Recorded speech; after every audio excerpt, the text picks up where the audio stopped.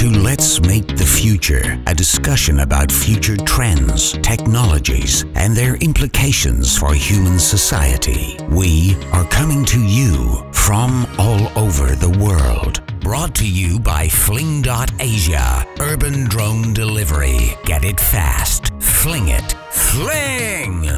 This episode's future trend discussion topic: healthcare, with e-patient Dave deBronkart. Hi everybody and welcome to Let's Make the Future. Let's start off with a quick intro round of the regular panelists, and then I will introduce our guest for today. This is Hossein Kouhani, a microsystem engineer doing a PhD at Michigan State University, and I make some devices that can be used hopefully in future for healthcare. Hi, I'm Michael Curry. I'm one of the producers of the podcast, and I'm an entrepreneur based in Bangkok right now. I do software for drones, actually, at my business. In Canada, where I'm originally from, I got a degree in computer science. My name is Michael Olaruninwo. I'm based in California. I'm currently working on a fintech product for emerging markets. I'm Sarah Thalen. I'm a freelance sign language interpreter, and I'm working in Michigan and really excited to speak with you today. And I am Daniel Valenzuela. I'm currently coming from Munich, where I'm working on the future of factories. So today, I'm really excited to welcome our guest, Dave deBronkart, better known as e-patient Dave. He is a stage 4 cancer survivor and well-known activist with regards to patient engagement. He's author of 3 books, internationally known keynote speaker, and reached thousands of people with his viral TED Talk. He's also co-founder and past co-chair of the Society for Participatory Medicine, and health leaders named him, together with his doctor in 2009, to the annual list of the 20 people who make healthcare better. A little more than a month ago, the Digital Manifesto was published, which he co-authored with Dr. Bertalan Masko. Dave, thanks for joining us today. It's great to be here. Okay, let's start with today. We're in an era of huge technological and societal changes. Also in terms of healthcare today, there are a lot of different bits and pieces moving around, some rather small, some rather huge, others rather slow, and others rather fast. Dave, how would you describe today's state of healthcare, and what do you think are currently the most significant and fastest moving bits and pieces that we start experiencing today? Sure, that's an appropriate thing to start with because there's healthcare, there's the business of medicine, there's the culture, the cultural beliefs about how care can be and is delivered, and all of that is changing. The reality is, at one level, the ability to do healthcare depends on a more and more accurate understanding of how the body works, and that is increasing just in extraordinary ways. I mean, every generation brings incredible shifts in the last century and beyond in how much we understand. And yet, the delivery system by which knowledge and treatments reach the person who has a problem sometimes really gets in the way of achieving the best possible care. And the culture then, even when the delivery system is optimized and knowledge is flowing well, there are cultural problems that keep both patients and clinicians, not to mention health policy people, from necessarily achieving the best. So it really is like looking into a kaleidoscope and seeing all these different filters and pieces of glass tumbling and forming new patterns. Fortunately, if I have a cold or a sore shoulder or something, I don't have to solve all of that. But reality today is a very simple view would say that information flow with the internet and Internet of Things and devices and social networks, information flow has drastically changed compared to 50 years ago or even 30 years ago. I mean, drastically changed, which enables all kinds of new behaviors and performances. And at the same time, we are democratizing. The people with the problem who in the past had no ability to know or say anything useful are increasingly recognizing that they can know and say and contribute something useful. And even beyond that, we are starting to see, you yourself might have felt it, that I have a right to say what's important to me and to be listened to. So how's that for a hopelessly vast first answer? That is good, because you mentioned a lot of topics that I would love to dive into, and that's maybe a good overview to start. I have a suggestion. Yeah. How about I spend a few minutes reviewing the basics of my case because through the unknowable mysteries of the universe, the way that I helped myself survive a fatal cancer happens to contain a lot of these aspects. Yeah, that was the first thing I wanted to dive into. I mean, one of the technologies, as you said, that we already saw heavily kicking in today, the internet, that's basically brought us low barriers to efficiently consume and produce knowledge online, as you said, or to found and enter online communities, for instance, in social networks. That would be a great start if you could tell us a little bit about what your personal story regarding this and what your opinion is on how this relates to healthcare today. Sure. And I want to make clear from the beginning on all of this that unlike some people who want change, I, of course, want change. That's why I'm called an activist. I am not attacking the system as, there are some people who will say the whole system is just plain not working. Well, I'm alive today because the system achieved its potential in 2007. I had a shoulder x-ray and totally by luck, it happened to show a tumor in my lung near that shoulder. And the tumor turned out to be kidney cancer that had spread all through my body. I didn't feel sick yet, but I was about to. And the best available information at the time, it was not very good information, but the best available evidence said that my median survival was 24 weeks. In that study that had been done, half of the people in my condition were dead within 5.5 months. Instead, in my case, I was diagnosed in January. My kidney came out in March. My treatment, a treatment that usually doesn't work, started in April of that year and ended in July. So 6 months after my diagnosis, my treatment had ended and I've had nothing since. So now the question of how did this happen? Along the way, but this is no guarantee. I would never say if you get on the internet, you'll survive cancer. I had a lot of luck, but along the way, my primary physician, once we knew it was kidney cancer, happened to know of a good patient community on the internet because he happens to be, Dr. Danny Sands, happens to be one of the original founders of the e-patient movement, empowered, engaged, equipped, enabled. An e-patient is the opposite of a patient who sits there and says, I don't know, you're the doctor, you tell me what to do. Some people treat healthcare like a car in a car wash. You drive in and you get things sprayed on you and then you drive out.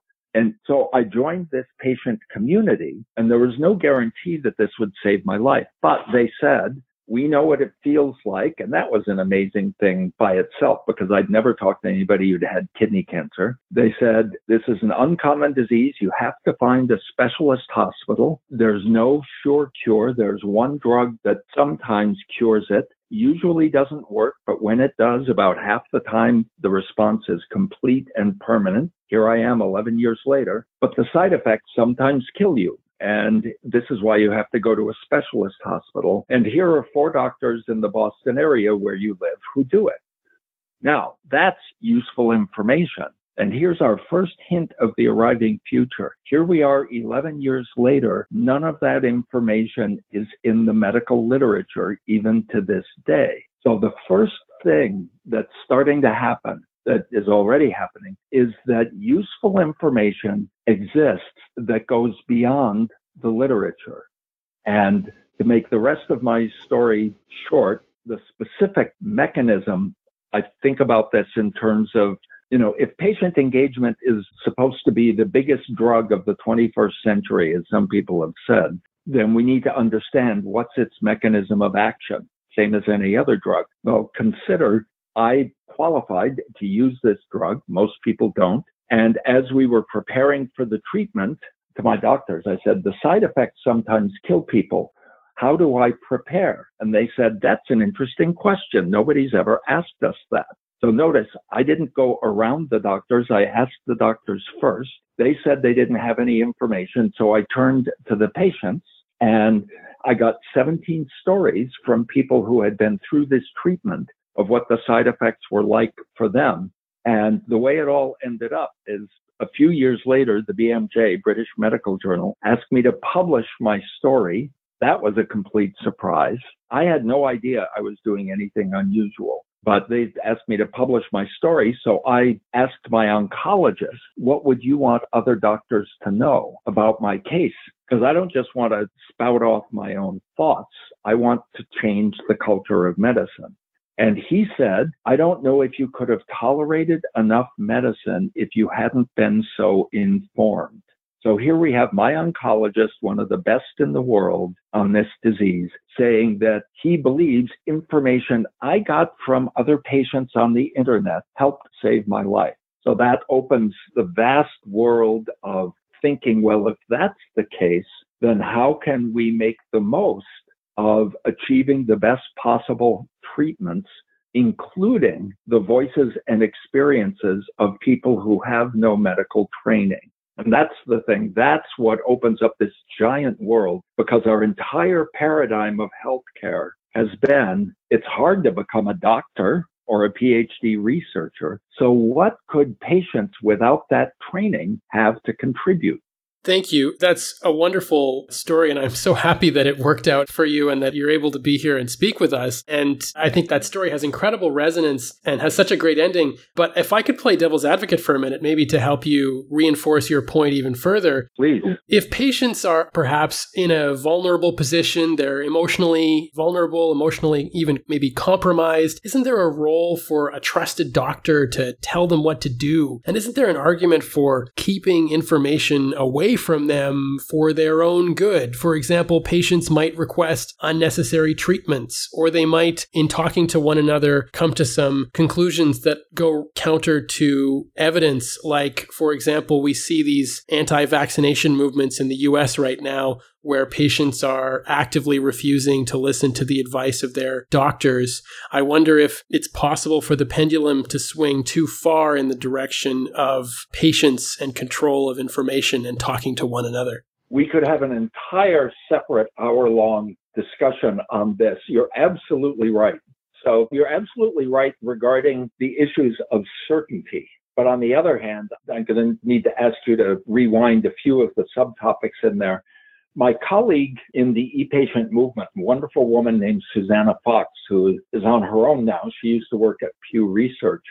She had a brilliant observation about the vaccine problem. We all agree. I think anybody with a mind that's at all scientific agrees that certainty and reliable thinking are important in understanding how to, that's the scientific revolution, right? But she pointed out the smoking gun in the vaccine problem was that the peer review process completely failed. That journal failed to detect that the data was fraudulent. It was forged. And so the anti-vaccine people latched onto that and said, aha, see, we told you, a top scientific journal has published that vaccines cause autism. And just as with any other finding that needs to be reversed, it caused horrible problems. The whole issue, and think carefully about this because this is part of a much larger global political change. Democracy means people get to have a voice, even if they're stupid. All right. And in the United States current political situation, there are a lot of people on both sides of the aisle who think that the other people are all stupid. And indeed, that is the challenge. One thing is certain, and again, we could go on for an hour just on this subject. One thing is certain. I had an epiphany about paternal caring when my granddaughter was born. One of the wonderful results of me surviving is I got to walk my daughter down the aisle at her wedding, and I got to become a grandfather. And 10 weeks after, people talk about paternalism as if it's a nasty, arrogant thing. And indeed, maybe there are some nasty, arrogant, paternalistic people.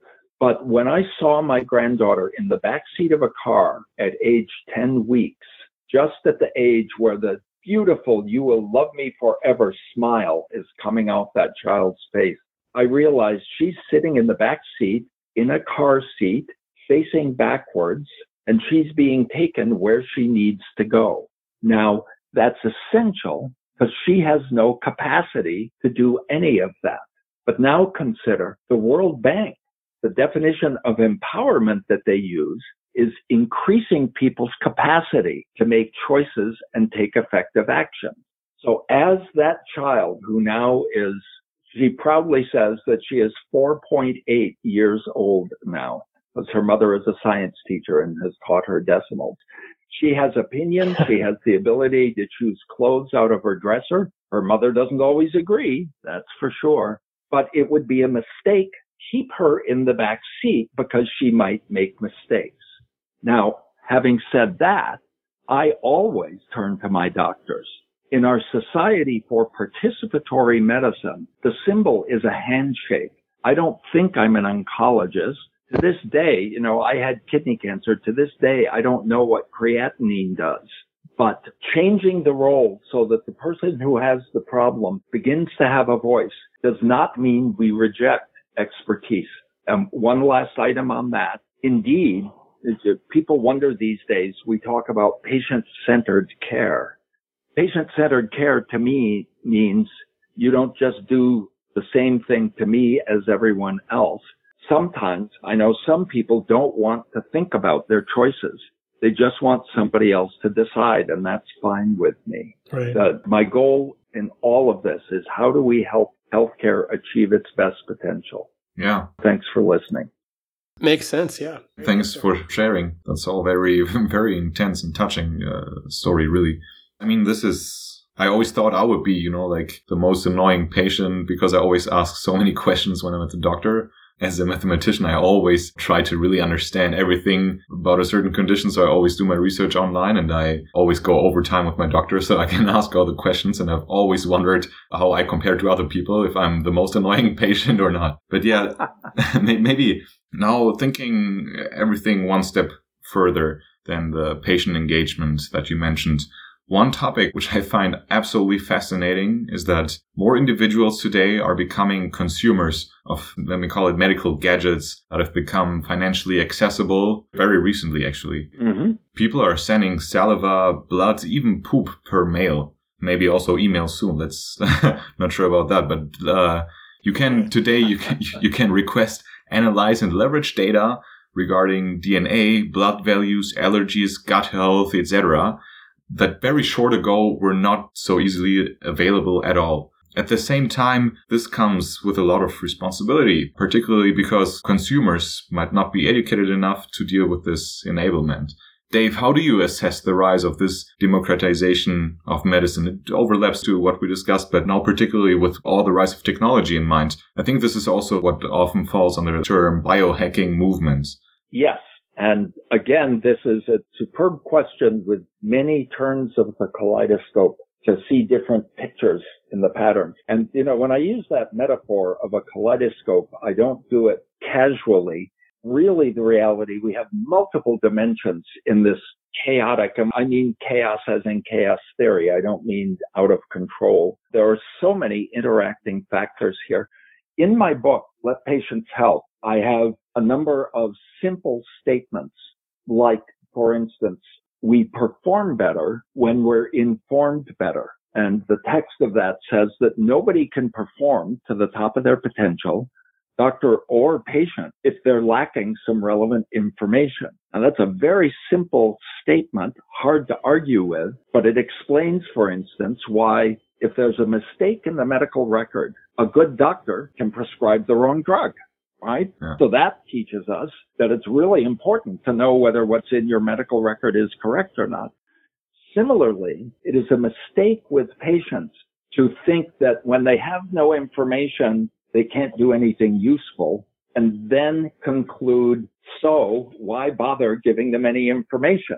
Now, that sounds a little silly, but it's true. The chief information officer of my hospital believes that there's no point in giving patients the information in their medical record because they wouldn't know what to do with it. Well, and I say, try me. Besides, former Vice President Joe Biden said to Judy Faulkner, the head of Epic last year, she said, well, you wouldn't understand it, and what are you going to do with it? The Epic, the big medical record system. And he said, it's none of your business what I'm going to do with it. It's my data. Sorry, would you repeat the point of your question? Because I went on a tangent. No problem. It's still very interesting. So, technologies actually allow us to get data about our DNA. I mean, the question of the ownership, maybe we'll talk about this later. But for now, just the interest in the democratization or decentralization of medicine and healthcare. Yes. We have access now to many little pieces of information. I mean, if you send saliva to 23andMe, the consumer DNA company. They're not sequencing your entire genome, but they're giving you a few things. We have our hands on pieces of information, and nobody is completely certain yet what it means.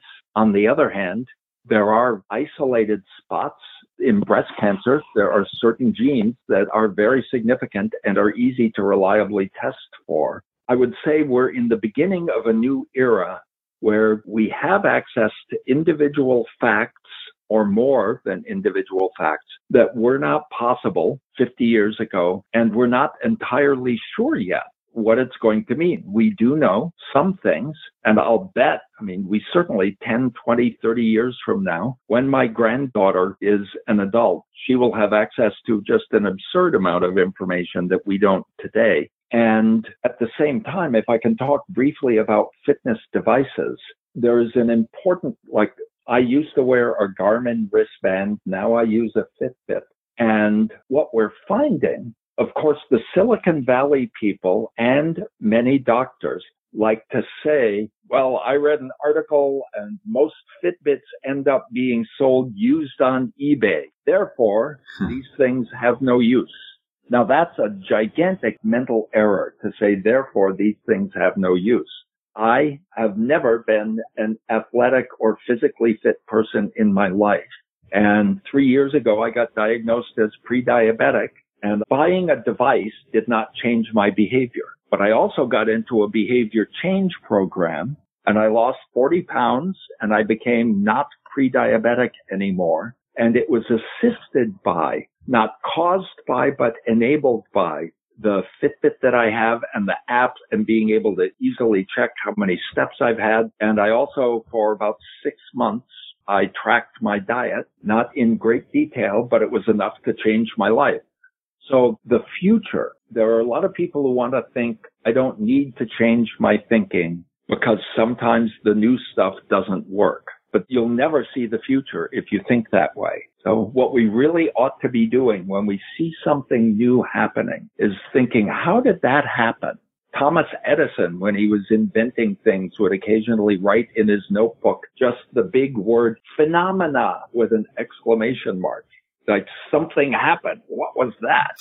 Yeah, I think all these wearable technologies, that's just such an easy way, to acquire mountains of data. That's super interesting to me. And I have to agree. I'm also wearing a Samsung Gear Fit smartwatch, and that changed a lot of my perspectives, particularly on sleep for me. And I've also, you're right, now that you said it, I twice tracked, just for a week, I tracked my food intake in terms of micronutrients and everything.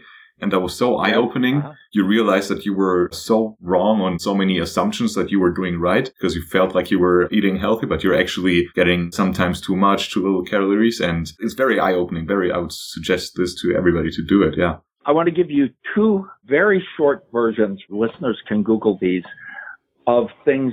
These are so extreme that you have to really stop and think with your scientific mind, what happened here? So the first one is a movement in the type 1 diabetes world called Open APS, Open Automated Pancreas System. You can search that hashtag, look at their website. This is people with type 1 diabetes who have hacked into their digital devices, their glucose meters and their insulin pumps, and they wrote their own software that they have donated to open source to do all the calculations and automatically dose themselves with insulin. And if you look at the screen captures that they tweet from their devices on that hashtag, you'll see that they have blood sugar that is better controlled than a person with a working pancreas. And they have done this entirely without any doctors involved. That you really have to ask your science mind, seriously? Is that really happening? What does it mean if somebody with a deadly condition can solve their own problem better than the industry? The initial hashtag when they started that was, we are not waiting, because they were tired of the industry saying it'll be just another 5 years. So there's one example. The other one, people will commonly listen to my story and say, well, but Dave, you're a white, upper middle class, college educated, MIT graduate male in the United States of America, blah, blah, blah, because they are experiencing cognitive dissonance. Their mind is saying, wait a minute, scientists create value in medicine. People without college educations can't do that. Now, Google the name Kim, K-I-M, Goodsell, Goodsell. She has 2 rare conditions, and against her doctor's orders, she kept Googling and Googling. And after years of this, she successfully found a common genetic cause for this. And her doctors then created a poster for a scientific session with her as one of the authors. And here's the paradigm cracking pain in the head. The conference then would not allow her to register for the conference where her poster was being shown because she didn't have enough medical credentials. Haha, isn't that funny? Yeah, wow, it really goes to show you how medicine is got this mystique about it. And wow, like maybe, if Wikipedia can be accurate, then why can't crowdsourced medical insights be accurate as well? I think Michael Oloronino has a question for you, Dave. So I just wanted us to dive into technology a little bit more and talk about the technologies that are making a difference in healthcare right now and that might do so in the future. You mentioned open APIs, you mentioned we discussed devices and wearables. I just wanted us to talk more about nanobots and robotic surgery, gene editing, and how the Internet of Things might change medicine in the future. Maybe you have some insight into those. So those are at an entirely different level. And the only thing that's vaguely like that I have ever touched on is the work that's being done with 3D printed medical things, whether it's, I'm sure you've seen the 3D printed artificial hand for an amputee and so on. My daughter is a high school science teacher, and she has been able to use CRISPR-Cas9 at a summer science program she got into at MIT. That's not robotics per se, but it certainly is, the idea of something from outside crawling around in the tissues or even within the cells. So it's funny because I see everything nano like that as a new way for the doctors and PhD researchers to do what they've always done without the patients being involved. But it's hard to imagine that 50 years from now, we would not have had a case where somebody at home created their own nanobot of one sort or another. I mean, it all is very much science fiction. That's the sort of thing where I think my colleague Bercy has more awareness of what's going on today, because that technology isn't in the patient's hands these days. And that's where I think. Talking about patient hands, one overarching topic, I guess, is data today, be it from robots, from gadgets, from wearables, from whatever. So there's so much potential in this data for the patient, but also basically for society as a whole. I don't know exactly. For example, I have this project from Google X in mind. I'm not sure what it's called exactly, but they basically meta-analyze the data coming from wearables and phones, but also from clinics and everything, and try to make this huge, work in progress or a live study that has so many participants, but there's basically a ridiculous amount of potential in that. With that in mind and everything that we discussed earlier, there comes the huge question for me: who will actually own the data? Who should own the data? What are some possible scenarios here? Well, this is on the verge of becoming a war in the United States because, it was one thing when all of a patient's records existed on paper in a doctor's office. Legally, starting in the big law that has to do with data access in the U.S. is Health Insurance Portability and Accountability Act. And its regulations include that they have to let me see a copy of everything. And a lot of people, it's funny, this has a lot to do with the finances of healthcare in the U.S. A lot of people don't realize that all started back in 1996 with this law that said you can take your health insurance to another company, and that means you have to be able to take your medical records, because otherwise how could your insurance cover you? Well, the problem today is as the information gets computerized, it becomes technologically easier to move a terabyte of data, a gigabyte of data, than if it were all on paper or films. But that then reveals that there are often major social and cultural objections to that, because many doctors, it turns out, don't want you to take your business elsewhere. So now, and in the U.S. also, there are significant legal issues. I don't know how universal they are, having to do with the legal concept of ownership. If I literally own my data, then you can't do anything with it without my permission. And that gets into all kinds of complicated problems that I don't understand. I have an attorney colleague in our Society for Participatory Medicine, David Harlow, who is very astute on that. What a lot of us are thinking is, regardless of who owns it, I want complete, unlimited access to every bit of it, literally every bit. And if I find mistakes in it, I want the holder of that information to be required to fix the mistake. Now, the Geisinger medical system in Pennsylvania was on the front page of the Wall Street Journal health section a few years ago. They did a complete audit of several thousand records and found that 85% of them included a mistake. Some of them were minor, but some of them were not minor. And that can obviously, as I said earlier, if the information in the record is wrong, then the best doctor in the world can prescribe the wrong medicine and do harm. So I want to just step back briefly to this illustrates how the cultural problems, the cultural context and the kaleidoscope can change what the technological question looks like. Because many doctors have believed that the record that they accumulate in the process of taking care of you is their property. And we want to know activated patients, especially if I'm taking care of my daughter, my granddaughter, or my mother, I want to know what's in the chart so I can help prevent errors.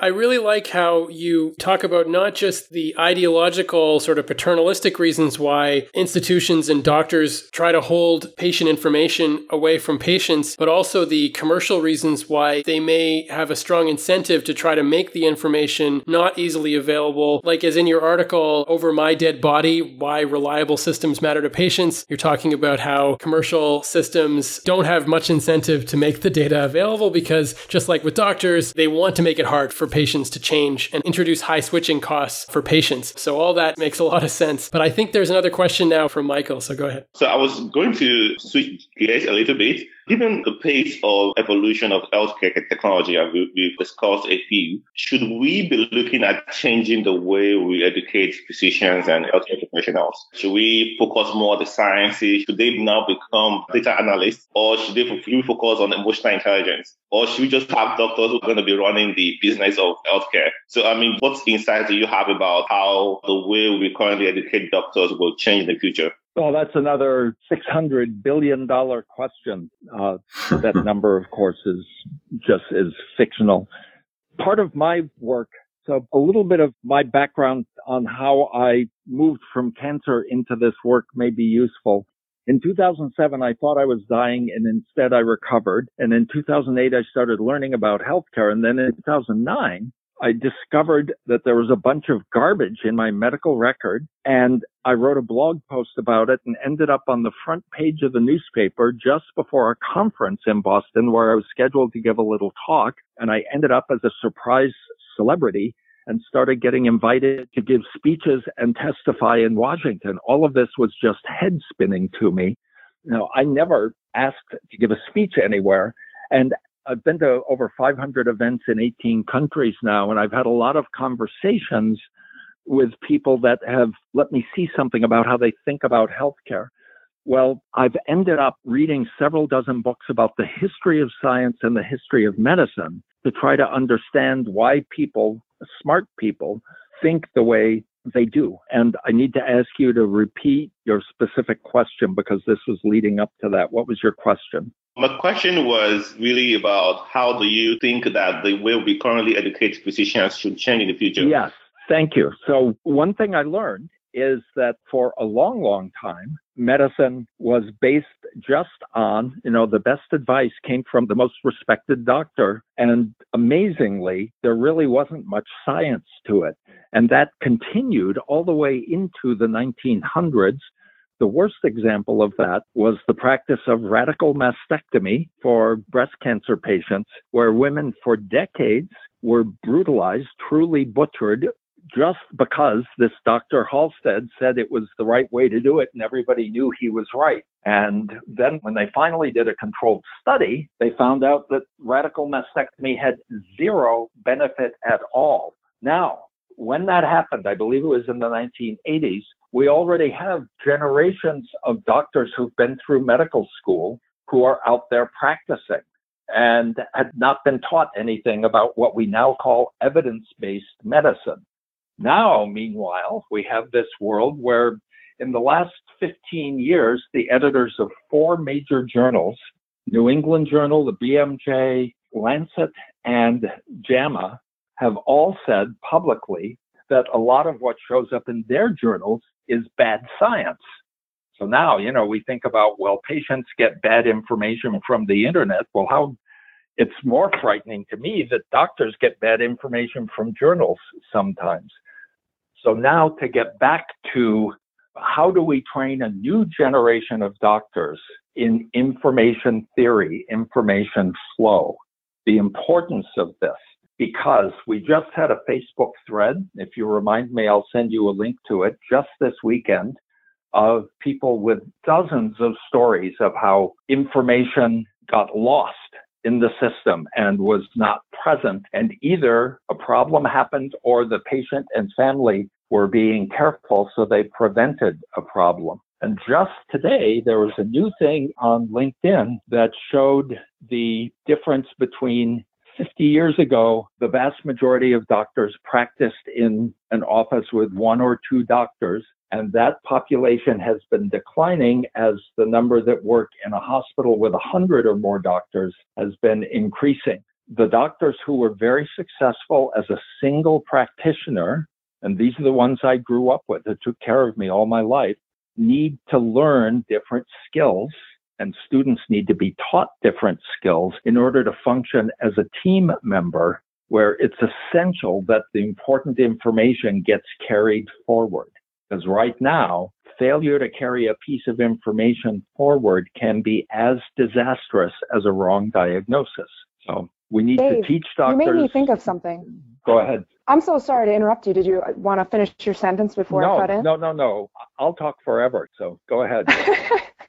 I love you're talking about, what we need to teach doctors. And I'm glad Michael asked that question because I was wondering the same thing. And I was wondering it along the lines of, you're talking about flow of information and not missing anything, following evidence-based practice.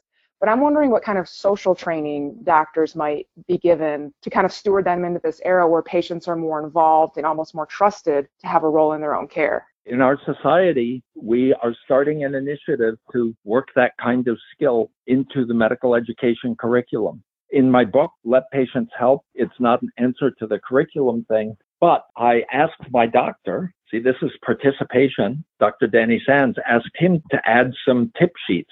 So the tips part of my book, the first page is 10 things e-patients say to be involved in their care. And then we have 10 things from Dr. Sands, 10 things doctors say that encourage engagement. And he also added 10 things doctors say that discourage engagement.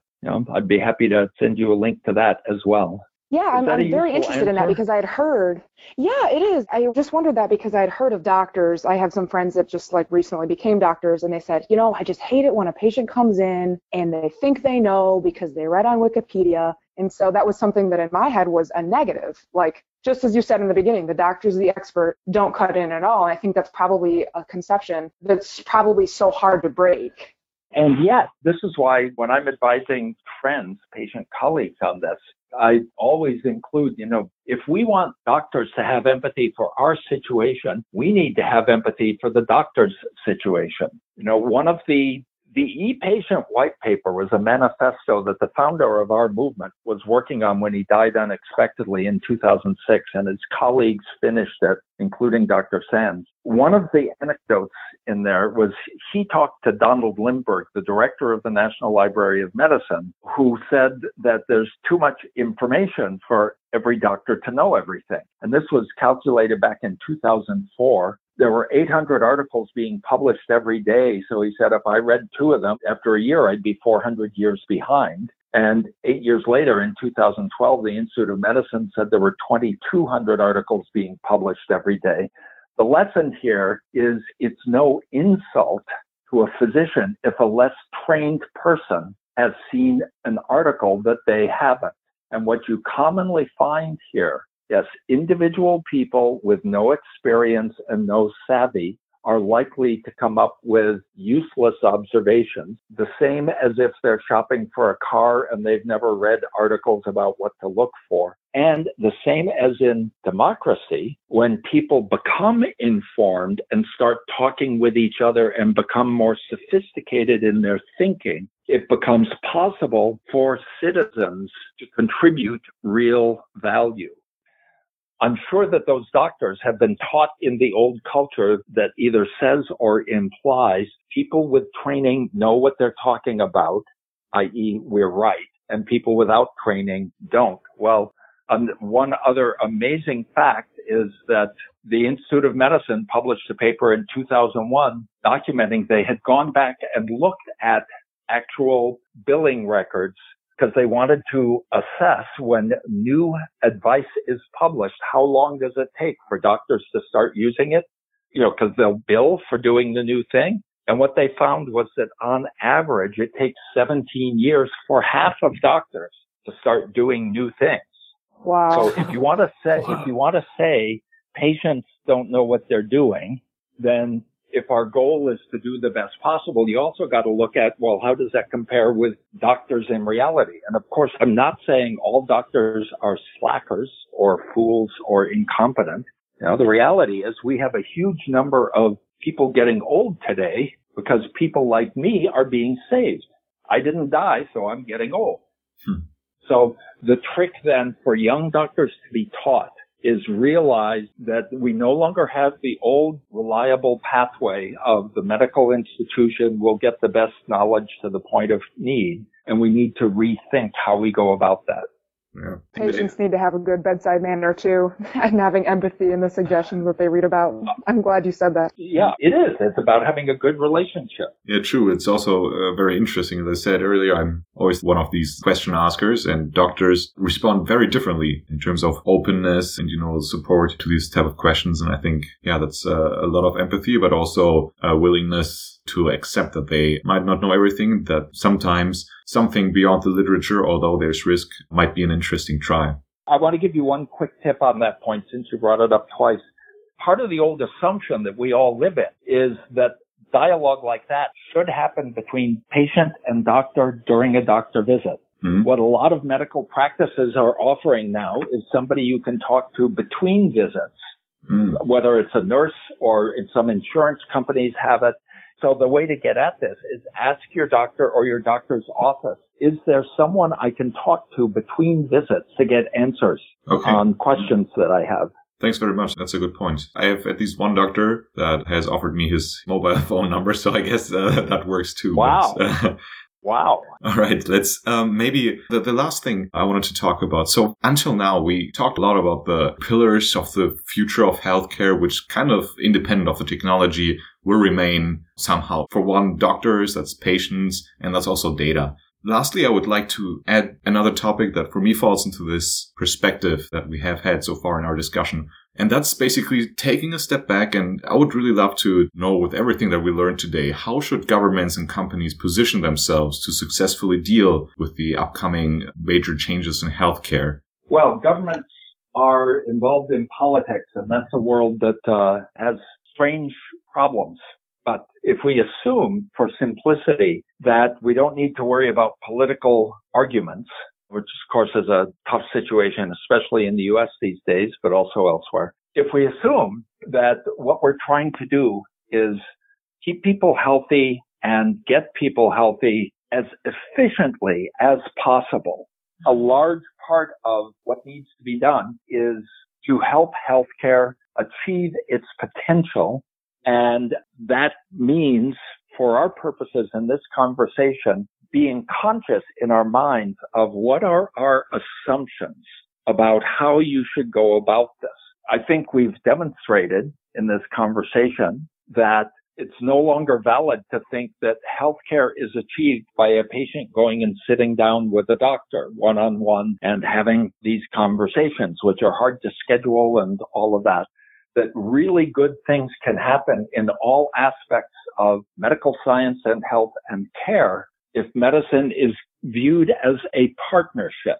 One thing you'll find, by the way, is that if a patient starts out as a passive person, like a car in a car wash, they won't think of having thoughts of their own. But as they start to realize that's possible, partly because their doctor invites them, have you ever had a doctor ask you if you found any websites that are useful? That's what my doctor does. Anyway, start to think, how can we optimize, how can we re-engineer how information gets to the doctor, to the patient, and develop the citizen's capacity to take care of themselves and find information in a way that's better and better. And now you can, from a government perspective, you can certainly put in regulations that encourage data sharing, encourage the data moving among all the people who might have need for it, might have use for it. In terms of what you will fund, I really encourage people to create new models of simpler care. Not everything has to be a full-bore doctor's appointment in the traditional form. Telehealth is a wonderful thing. Not everything requires that you be face-to-face. I mean, certainly if I break my arm, I'm not going to handle that with Skype, right? But on the other hand, a few years ago, I was giving a speech in Switzerland and I noticed something strange with my leg. I wondered, did I have a blood clot from the plane flight? So I emailed my doctor and he said, well, I don't know. What does it look like? And I did use Skype. I pointed my webcam at my leg and he said, looks like you should go to the clinic in the Bahnhof, which I did. So open the mind. Don't assume that the way we have practiced medicine in the past is the way that it should be practiced. Learn everything you can about new ways of doing things. Another great example of this is the iPhone attachment that will let a parent look into a baby's ear, an otoscope on the iPhone. And keep in mind that we're discovering new ways of bringing information and people together in this new kind of partnership. Do what we can to encourage that and innovate as we go. Thanks very much. Thanks. That was really enlightening. Nothing warms my heart like hearing somebody, a well-educated, well-informed person say that I contributed something enlightening. It's what I live to do.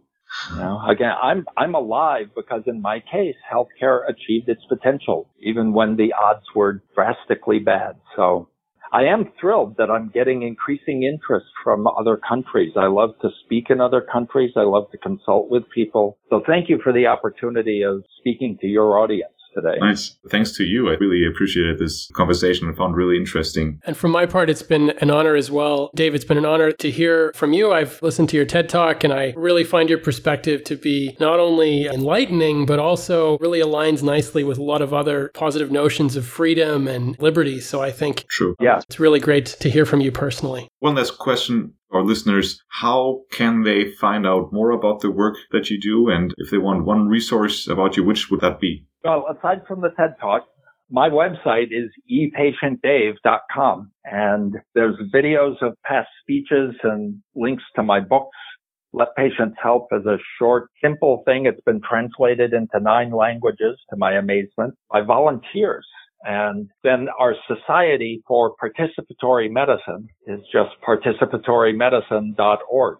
Has lots of resources there. We are a young society. We've never had any substantial funding. We're a bunch of committed people who are working on changing the culture of care. We had our first ever conference last October, and our next one will be this coming October in Boston. Cool. Thanks very much, and congrats to all the achievements of your activism. I really would highly recommend to everybody to watch one of your speeches. I think that you're a great speaker, and I enjoyed every single one of them. So thanks for today's discussion. I just wanted to thank Dave one more time to share his experience with us, and I learned a lot, and I'm looking forward to learn from the resources he suggested about how patients can take part in their healing process. It was great to hear you mention patients needed having to have empathy for the doctor's situation. I think that was one key piece of insight that I would take from this podcast. That was very, very enlightening and interesting. Nice. As I said, I really enjoyed it. Thanks very much, Dave, for coming on the show. And thanks to everybody for participating.